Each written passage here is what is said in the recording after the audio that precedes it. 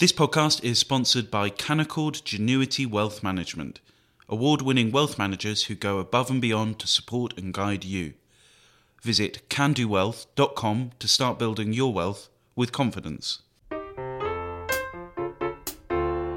Hello and welcome to Coffee House Shots. It is 9 p.m. and the Prime Minister is not resigning tonight.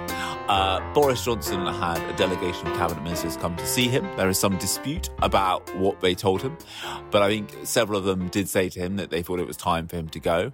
But Boris Johnson did not heed that advice. Instead, he seems determined to fight on, and that means that we are likely heading to a no-confidence ballot on Tuesday. Why? Because earlier today, the 922 committee announced they were bringing forward their elections, but the current executive didn't feel it had the mandate to decide on a rule change. So instead, there would be elections, a fresh executive who would then meet on Monday and decide on the rule change. The expectation, given the mood among Tory MPs, is they will be heavily in favour of a rule change, and that then the ballot could happen as early as Tuesday. Isabel, why is the Prime Minister putting himself through this ballot? It really has been a bizarre day where we've all been trying to understand the Prime Minister's mindset. I think the weirdest moment for me was actually when he was at the liaison committee earlier talking about the fertiliser round table that he's convening, suggesting that he was just in a run-of-the-mill week thinking about granular problems, or quite literally granular problems when it comes to fertiliser. And I think there are two things that are driving him now. One is sort of hope against hope that something might turn up, and that things might change in a few days' time. Maybe Durham Police will find Keir Starmer. And the second is the sort of, I'm not going to go out with a whimper. I'm not going to be the one who says, all right, okay, fine, I get it, I'm going. Like Theresa May, like David Cameron, whatever. He wants to go out sort of all guns blazing. Which, many interesting psychological studies will be written of this approach. He's had ministers who have been so loyal to him and who have worked so hard to shore up his support. Grant Shapps in particular, the guy who has predicted all of the numbers at all the stages correctly, basically, who has a spreadsheet of the state of mind of every single Conservative MP and much more, who went to him this evening and said that, stated what is the sort of bleedingly obvious now, which is that he stands very little chance of commanding a majority of the parliamentary party in a second confidence vote. He advised the Prime Minister that a more dignified exit would be for him to set his own timetable for an early but orderly departure. Now, the interesting thing there is that, as you said, James, there were ministers who went and gave him advice like Shapps. But Shapps isn't resigning at the moment because he's waiting to see how the PM reacts to his advice, which is also weird because we've had all the briefings from Downing Street. He's defiant, he's fighting on. But I think it suggests that there is still a line of thought within the party that he still just needs the right person to lay a hand on his shoulder for him to go, oh, okay, this is definitely over. And that Shapps and others are hoping that he just needs to sleep on it or to talk to the right person, whoever that is. There is an interesting argument advanced to me by a couple of grandees who want Boris Johnson to go, that it might actually, Boris Johnson's strategy, which is obviously about saving Boris Johnson, might actually be better for the party. And their logic goes like this. Their logic goes that the no-confidence vote would be a kind of cathartic moment. They also think that Boris Johnson would lose by such a substantial margin, but it would make it much harder to have a kind of a stab in the back narrative that a few people brought down this great leader, because he would lose so heavily. It would reveal just how few Tory MPs still do have confidence in Boris Johnson. One of the people was speculating to me that he could get under 100 votes, which would be a remarkable thing for a sitting Prime Minister to suffer.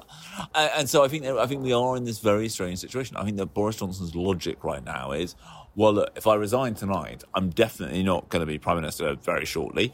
Whereas if I chance my luck, see what might turn up, I'm going to throw out a bunch of policies over the next few days. I think we can expect lots of stuff on tax and anything that Boris Johnson thinks might... Fertiliser round tables. Yeah, might please people is coming as policy. And then who knows what might happen between now and Tuesday. But it is a kind of Mr. McCorber, something might turn up.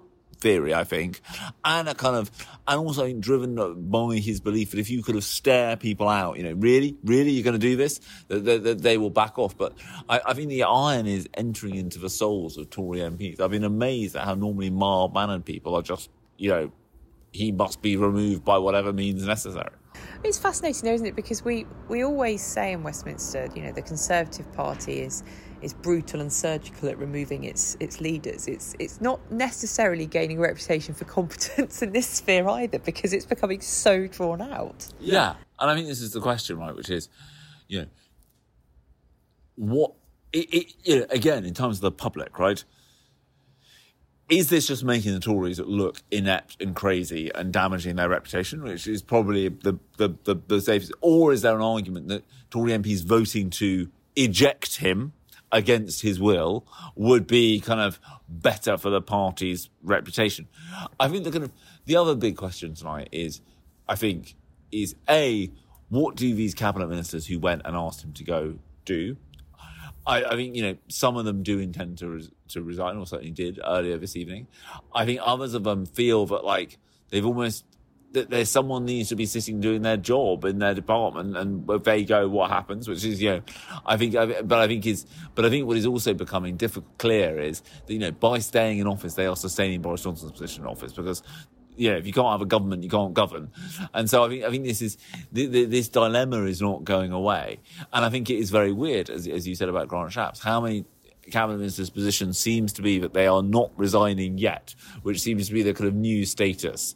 But I do think anyone who thinks that Boris Johnson is going to opt for a dignified retreat is not reading his mood right. I think he intends to fight on, and almost I think he feels that if they want to bring him down, as you said, he's not going to kind of meekly go out into Downing Street and resign. You must come and take me. It will be his kind of dragged out. Yeah.